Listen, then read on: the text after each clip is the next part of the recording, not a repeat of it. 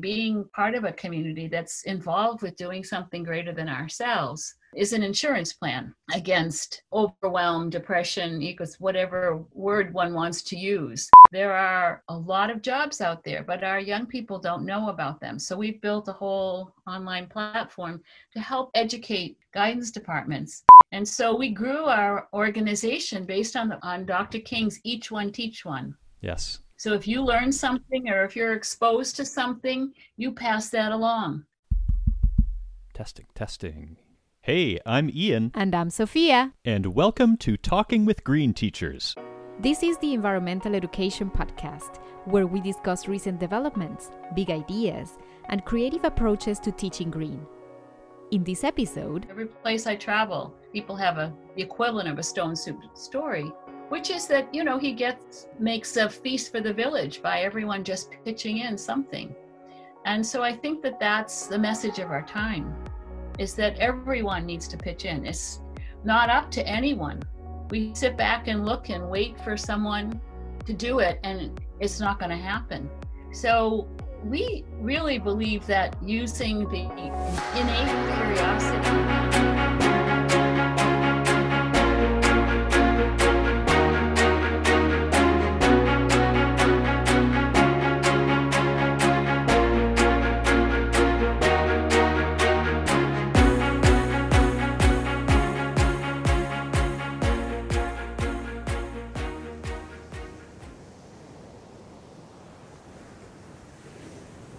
The waves crash on the shore as the stone soup traveler wanders along the beach, pondering her next move. For those called to this lifestyle of wandering and island hopping, there are lots of pensive moments with nature. Time to process what has come to pass and what may lie ahead. Marianne Larned is one such stone soup traveler, and she has channeled the spirit of this classic story in founding the Stone Soup Leadership Institute. Her latest book, Stone Soup for a Sustainable World, features 100 life-changing stories of young heroes. Marianne joined Ian for an in-depth discussion about grounding hope in reality, connecting youths to green jobs, and channeling the innovations of everyday heroes. Looking back over, say, the past century, the past 100 years, there's probably always been reason to say it's really tough to be a young person in today's world, and it could be for various reasons, such as the Great Depression, World War II, the Cold War, various environmental concerns like acid rain, DDT, ozone depletion, etc. What's different about the challenges now? Thank you for asking that. It's a big question. Yeah, big one to start off with. Yeah. And fortunately, I've been blessed to have met many people who've been involved for many years in social change, the environment, and global awareness of those issues. And, there's a lot that's the same, and then there's an urgency of now. One of our young people from Nepal, as a matter of fact, she just posted Severin Suzuki's video from the first Earth Day in Rio, and the United Nations Summit. The video is called "The Girl Who Silenced the World," and she was 13. Severin was 13 at the time. Right. And so when I saw that Shreya, who's 23 in Nepal, and she's one of the real champions for COP26 and for the young people's participation, I sent her a message. I said, "Did you know Severin's in the same book as you?" And she goes, "Oh my goodness, no." And so I really was important for me in this book was to acknowledge people like Severin, or Alex Lors, who was the youngest person that was part of Al Gore's training when he was 13. There's a lot of young people that have been, carrying the torch. John Lewis is in the book, and he, regarding when he was 25 and helped to found SNCC and was the youngest person that spoke at the March on Washington. The story of Gandhi's grandson talks about when he was 12 and he was getting into trouble, and his parents sent him to live with his grandfather, and to listen to him tell the story of what it was like to have his grandfather teach him a lesson. So, a pretty good teacher. Well, he was a tough teacher. I bet. He was a tough teacher. Very, I think if you are raised with a lot of discipline, then you become a disciplined teacher. I think it's a very, I've come to, as a teacher myself, I've come to appreciate the fact that, my parents were very strict with me, and I'm the oldest of 10. So it came in handy to be very disciplined. So he was disciplined. But I think that why it's so important right now to have the young people's voices be heard is that it's their future.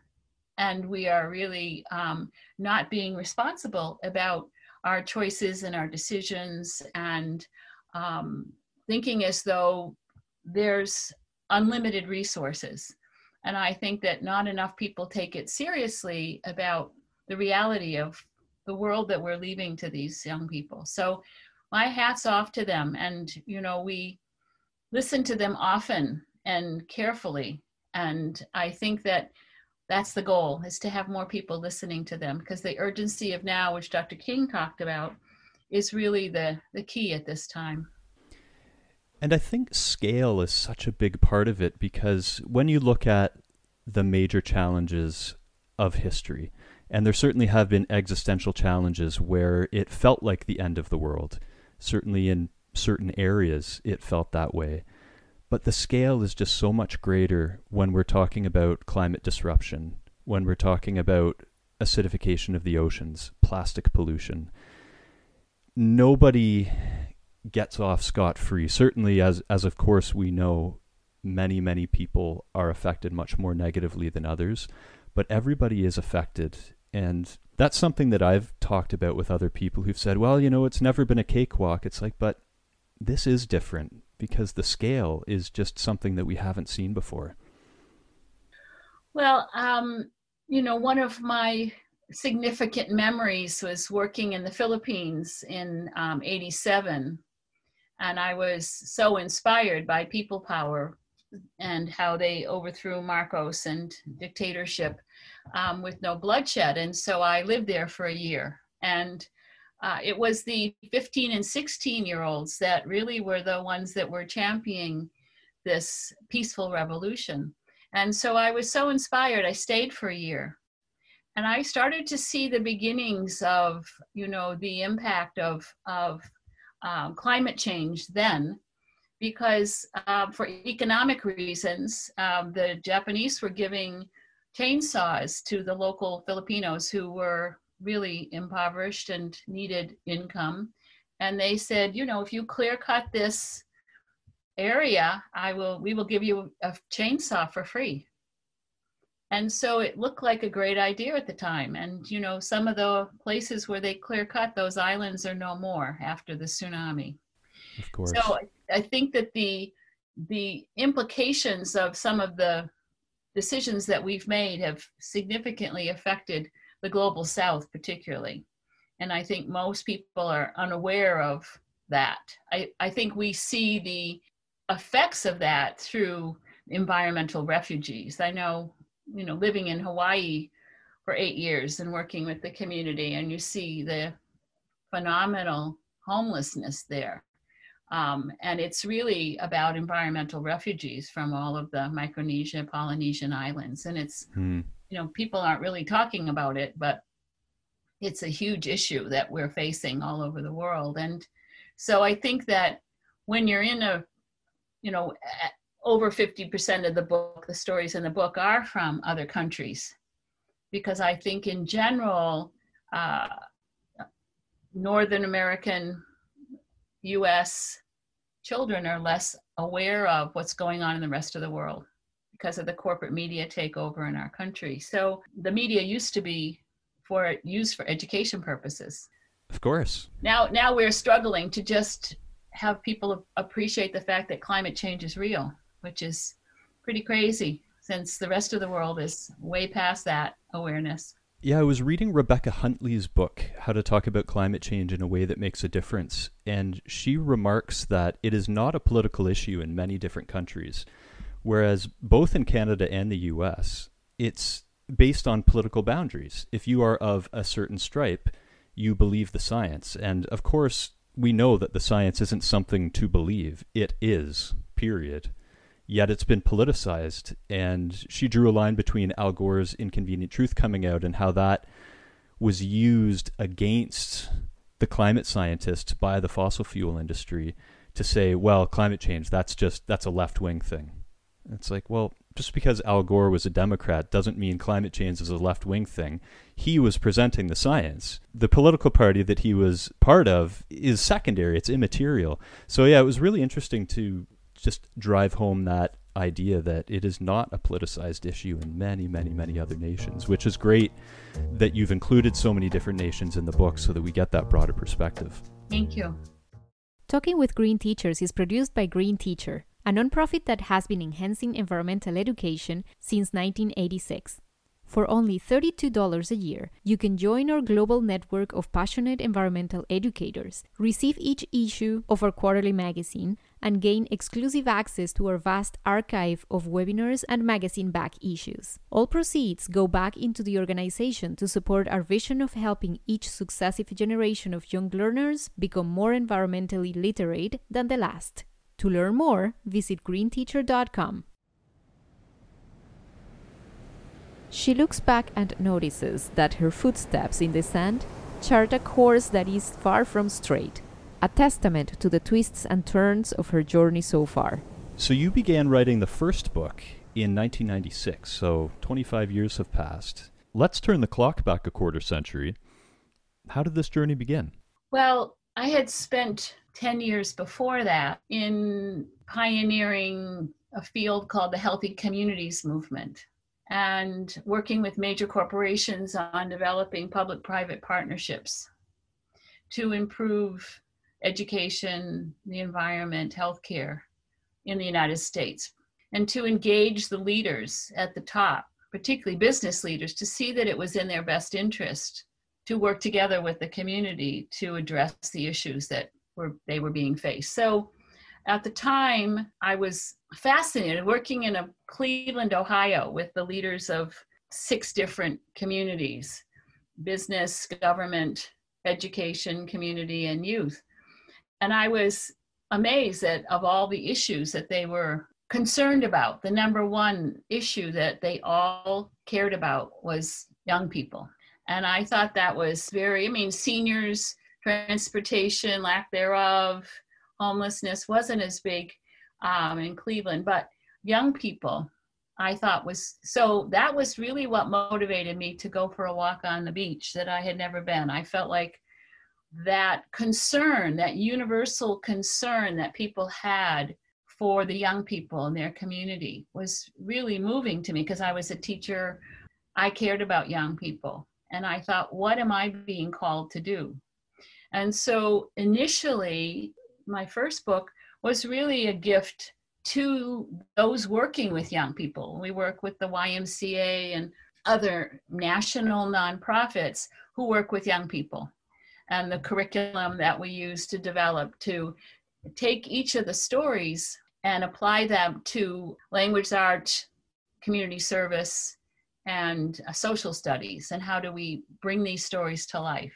And primarily our goal was to teach empathy and to touch people's hearts with these stories, to create a sense of, if he could do it, I could do it.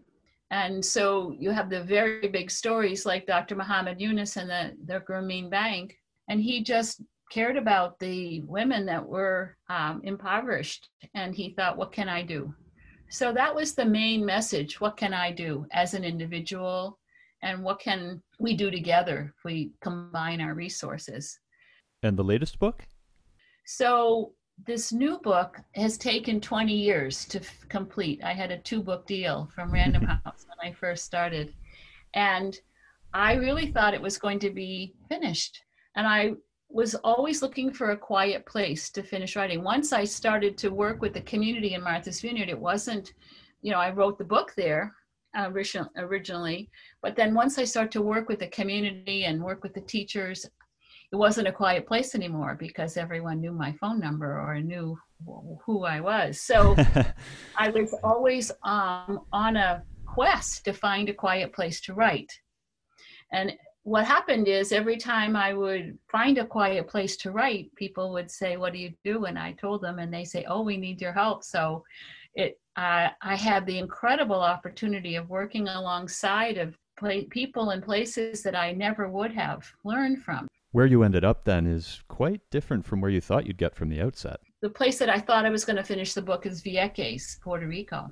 Right. And it was 68 years the Navy had been occupying Vieques, and they had just, through civil disobedience, they had just got the Navy to leave.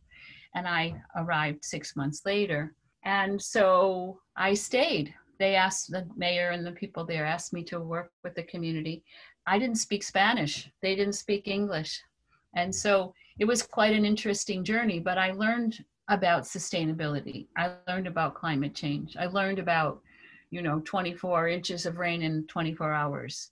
I lived it. And so in 2003, I went, wow, this is a big deal in these communities. So I'm a very curious person by nature. And so part of our training with the young people was to go and learn everything we could about this issue and what could be done so that they were prepared to be leaders of their community, because that was the goal. With the benefit of hindsight, would you go back and change anything? If I had known this 25 years ago, would I have done the same? No, definitely not. It's been I can't believe that it's taking so long for people to wake up. But I just went to Las Vegas to a live show. I have a hard time admitting that I went to it, but I was really hungry to go to live music. And I was shocked at how unaware people are about climate change. Yeah.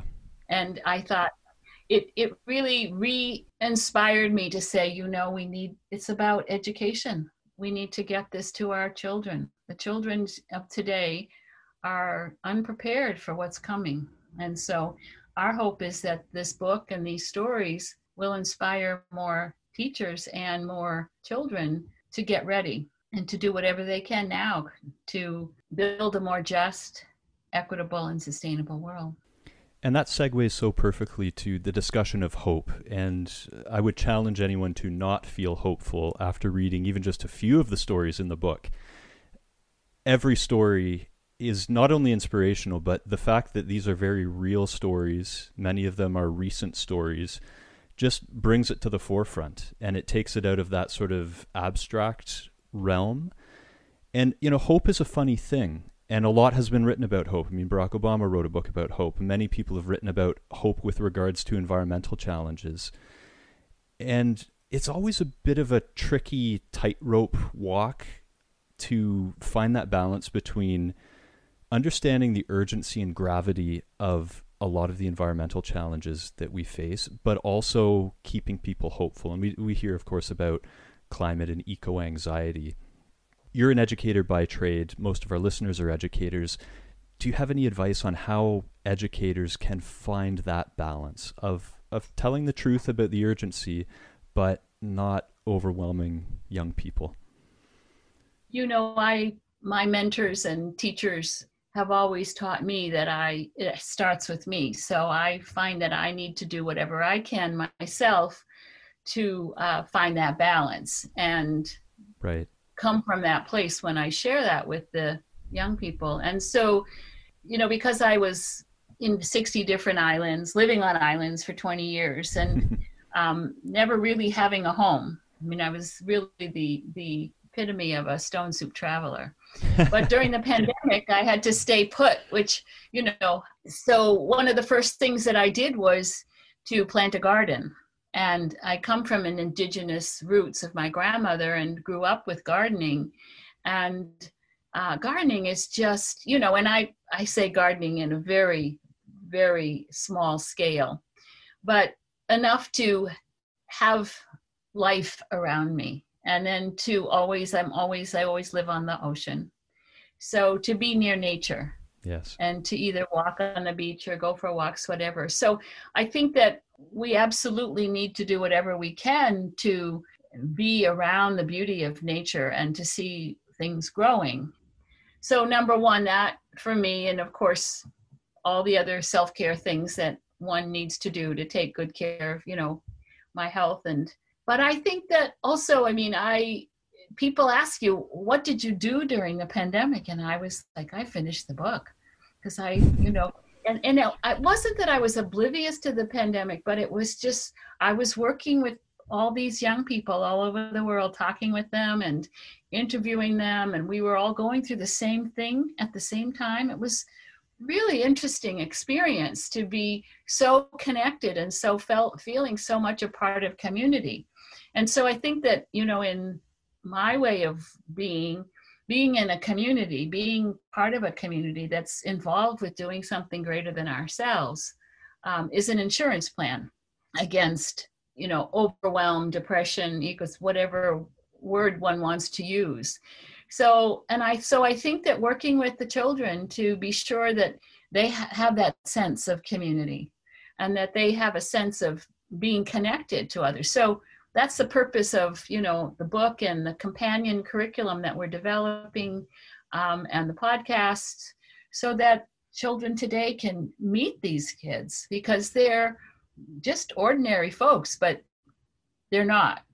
And so I think creating that sense of connectedness to others that are passionately involved with this is an insurance policy against feeling the enormity of the challenges that we're facing. So one step, one action. Every story in the book has a call to action. Yeah, I love that. And so then you can go on the website, or you could go and look at our social media. You can see the videos about them. You can learn about, what they're doing every day. And so we just had the world's largest book signing. And during it, we had a podcast with young people from, I think, 8 countries.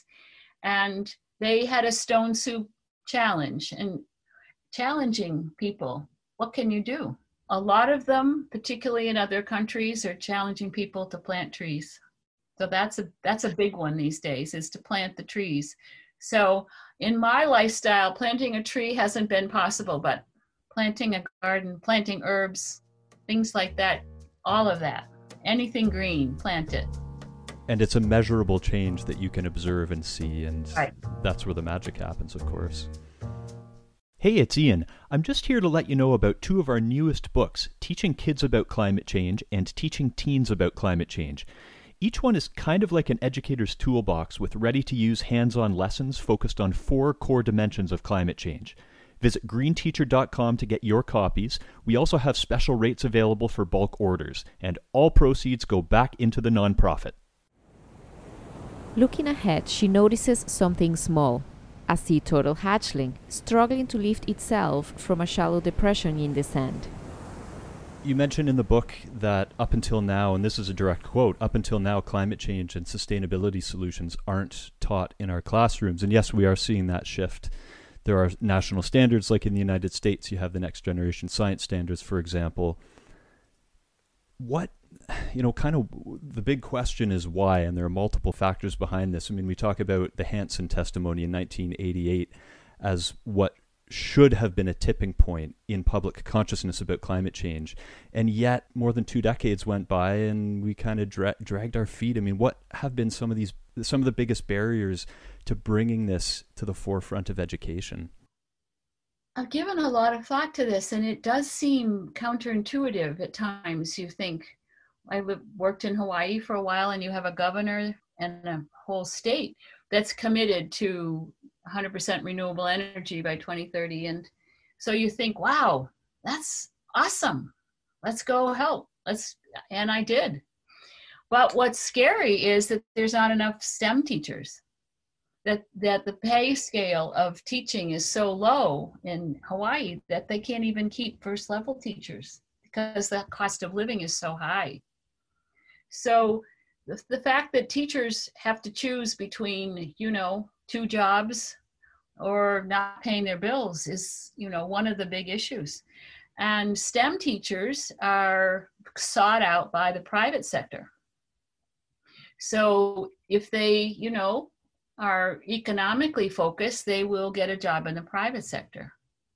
So the lack of teachers is the number one issue. And the lack of pay for great teachers is the subset of that. I think the other issue that's super important, and I think we underestimate the fact that because of the political divide in the United States, at least, the lack of investment in green and in the transition from fossil fuel to renewable energy means that there's been a lot less resources available for businesses and people who have a good idea and who want to be involved with that. There's just not as much, investment of resources available. So what we found in Hawaii was that the government was attracting a lot of Asian companies from Singapore and Korea and Japan and so forth to develop startups.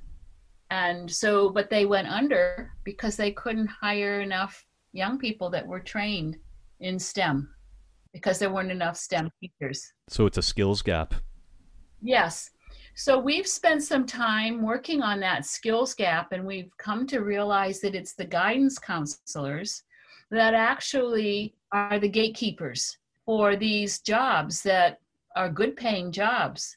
And whether it's for a 1-year certificate or a PhD, there are a lot of jobs out there, but our young people don't know about them. So we've built a whole online platform to help educate guidance departments about how they can prepare their young people for the jobs of, it's not even tomorrow, it's for today.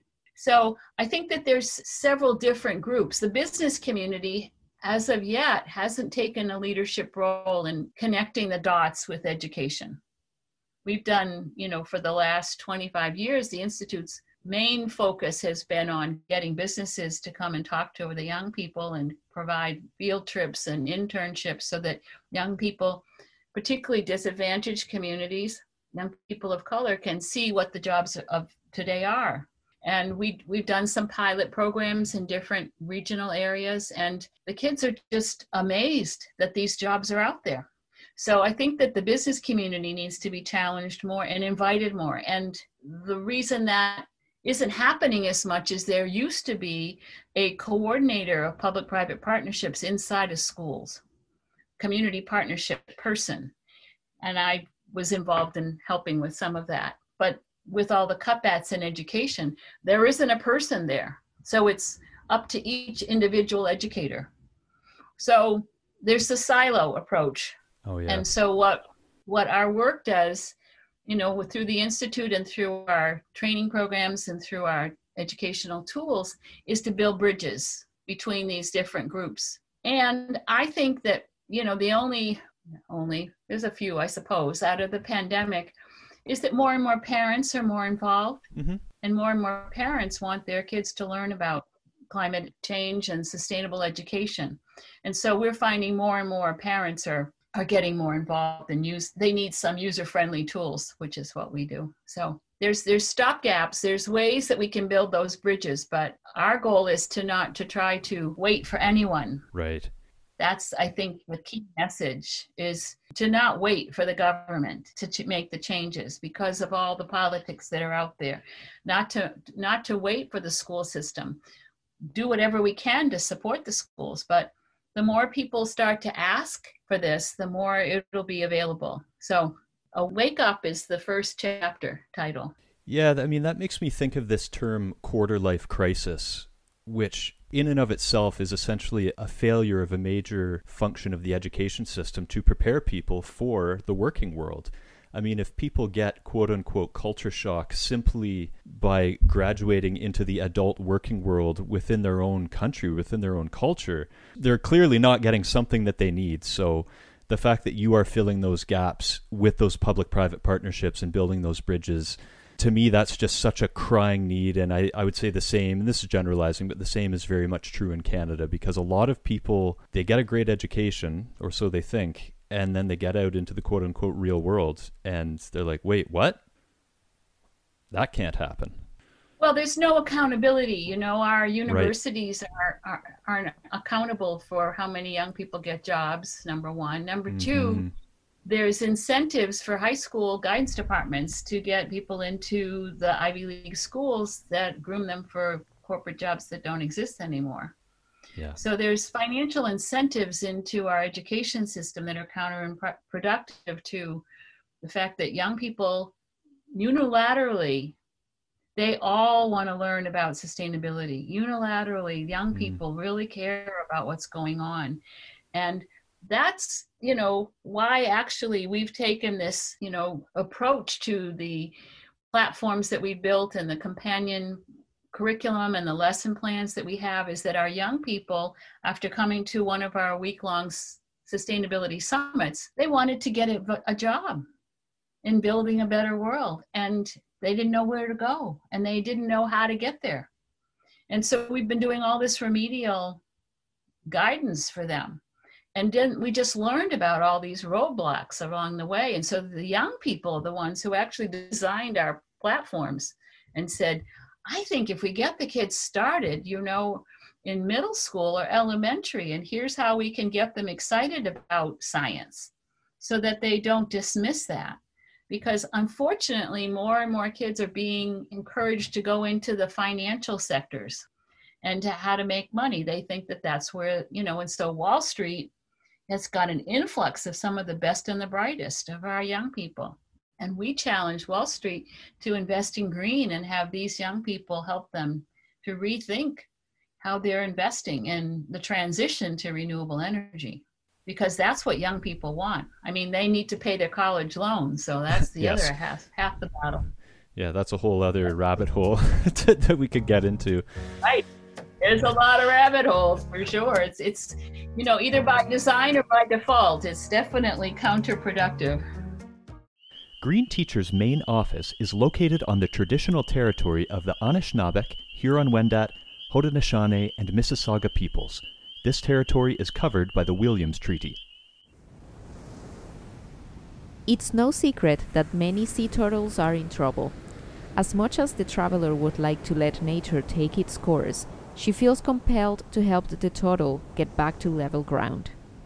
Getting back to this idea of having everyday heroes, and that's a phrase that you use a lot in both of the books, is everyday heroes, people who are relatable. And certainly some of the names are recognizable. People familiar with showbiz in the US will recognize names like Ed Begley Jr., for example. He's featured in one of your stories.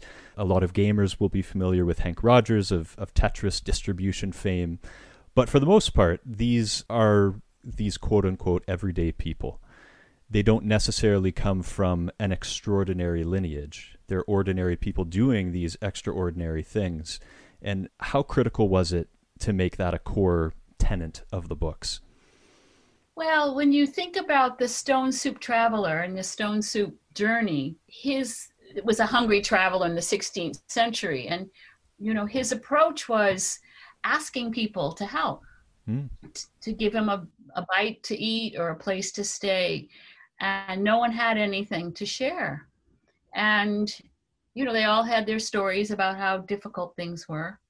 And so, the whole premise of this fable, which is become an organizing principle for a lot of, not only in the US and a teaching tool, but globally. Every place I travel, people have the equivalent of a Stone Soup story, which is that, he makes a feast for the village by everyone just pitching in something. And so I think that that's the message of our time, is that everyone needs to pitch in. It's not up to anyone. We sit back and look and wait for someone to do it, and it's not going to happen. So we really believe that using the innate curiosity of young people and the passion that they have, and just ask them questions. When we start our programs, we say, what is your dream for your life, for your community, and for the world? And we build all of our programs based upon that, each community's. And you find that universally, these young people, by and large, care about the next generation. They care about young people.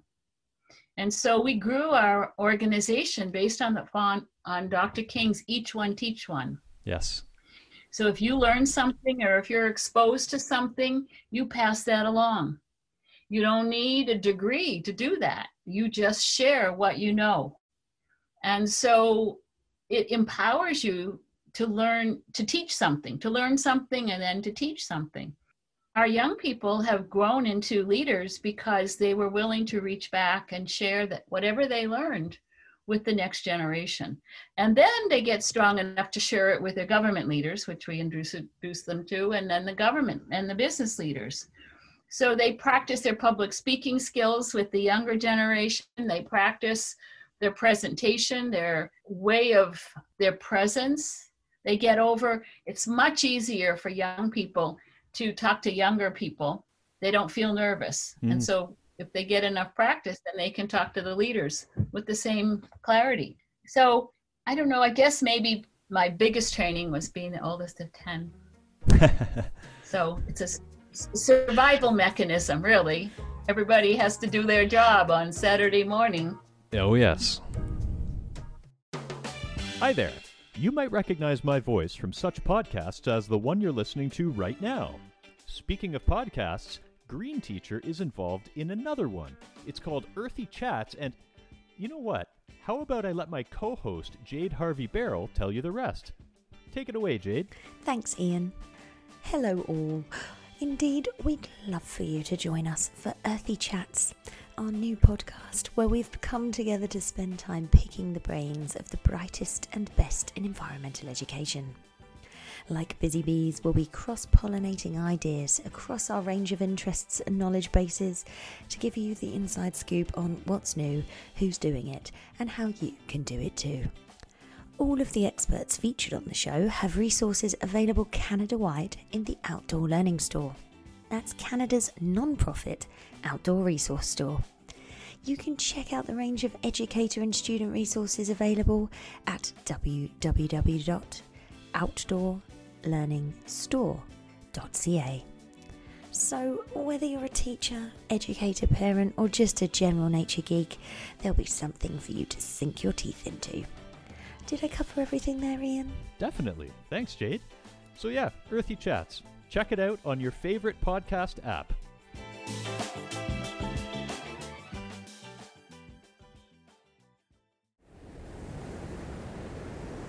Yes, she will help the turtle, she's decided. It's only fair. She clasps it gently between her index finger and thumb. It's probably unfair to ask you to single out any one or two stories when you've been involved in so many and you've written about so many across the two books. But to end us off, is there one that you can leave us with that's particularly relevant to a youth in 2021, in today's world? Oh dear, you're right. It's a tough one. There's so many. They've all touched my heart so deeply. I think the one that has the most sweet and compelling message is Lily Platt in the Netherlands. She's 13 now. She's been working with us for over a year. And, you know, she and her grandfather pick up trash. But using social media, she helps people to think about how much plastic that they buy every day and how the packaging of produce or whatever other product we're buying has to go someplace. Not that being angry isn't a good thing or shaming isn't a good thing for some who do that. She's more of an educator and more of, hey, let's do this together. Let's just pick up the trash. And I think that, you know, the plastic and the trash is one of the number one issues that we're dealing with, whether it's on land or ocean. And we have, you know, probably half a dozen stories in the book, what different people are doing in different countries with that. You know, Lily's someone that whenever she joins one of our Zoom calls, because we have this Stone Soup Leader family that she deemed it, she always brings this hopefulness, this spirit, this, hey, let's do this. And that's really what it's all about. It is, and you're right, that civil disobedience is necessary, very necessary in some cases, but in some cases you just need to bring that hopeful attitude of working together and contributing all of the different ingredients to your community's stone soup so that you can create something wonderful, meaningful, and of course, above all, sustainable. There you go. Well, thank you so much, Marianne. Of course, we could have gone into so many rabbit holes and talked on and on and on, but it was really wonderful to virtually meet you and connect, and it's been wonderful reading about the book. I still have a few stories myself to get through, and I will look forward to reading those in some quieter moments this summer. And I wish you the best as you continue to spread the word about the wonderful work that you and your team are doing. Well, thank you. And we'd invite any of your educators to join with us this fall to bring these stories and the book and the curriculum into your classroom. So get in touch with us. Sounds good. We will help spread the word. Thank you, Ian. After placing the turtle on level ground, the Stone Soup traveler steps back to observe the tiny being's first interactions with the ocean that will hopefully be its home for many years. The ocean is a big and scary place, maybe the most intimidating place on Earth. Opportunity awaits.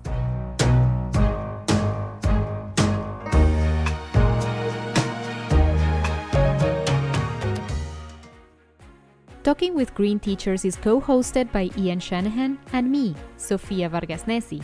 Ian is the show's writer and editor. Logo design is by Devin Terrien. Subscribe on Apple Podcasts or iTunes to get instant access to each new episode. If you really like the show, give us a rating too. We can also be found wherever you get your podcasts. Thanks for joining us in this episode. We'll chat again soon.